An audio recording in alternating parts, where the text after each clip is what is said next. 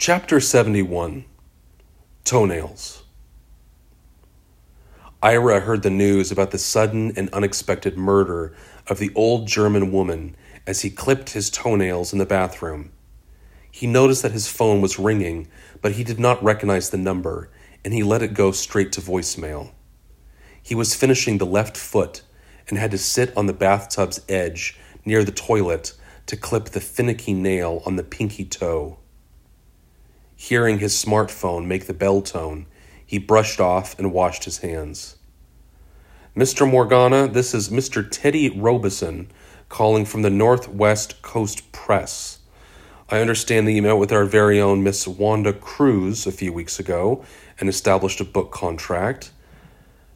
I'm afraid there's no easy way to tell you this, especially over the phone. Wanda died late last night of a brain hemorrhage. Terribly unfortunate, terribly tragic. Please do call me back at your earliest convenience and we will discuss the prospects of your new book.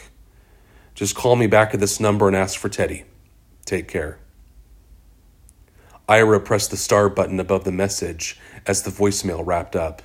He had 3 previously saved voicemail messages. He held down the side button to power off his smartphone and left it on the bathroom counter. Returning to the toilet, he lifted his right foot to the edge of the bowl and began chipping away at the remaining toenails.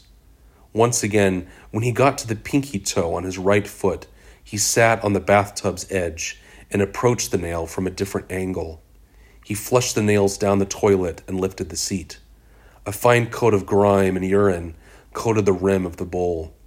He sat there staring at it, listening to the drone of the overhead bathroom fan.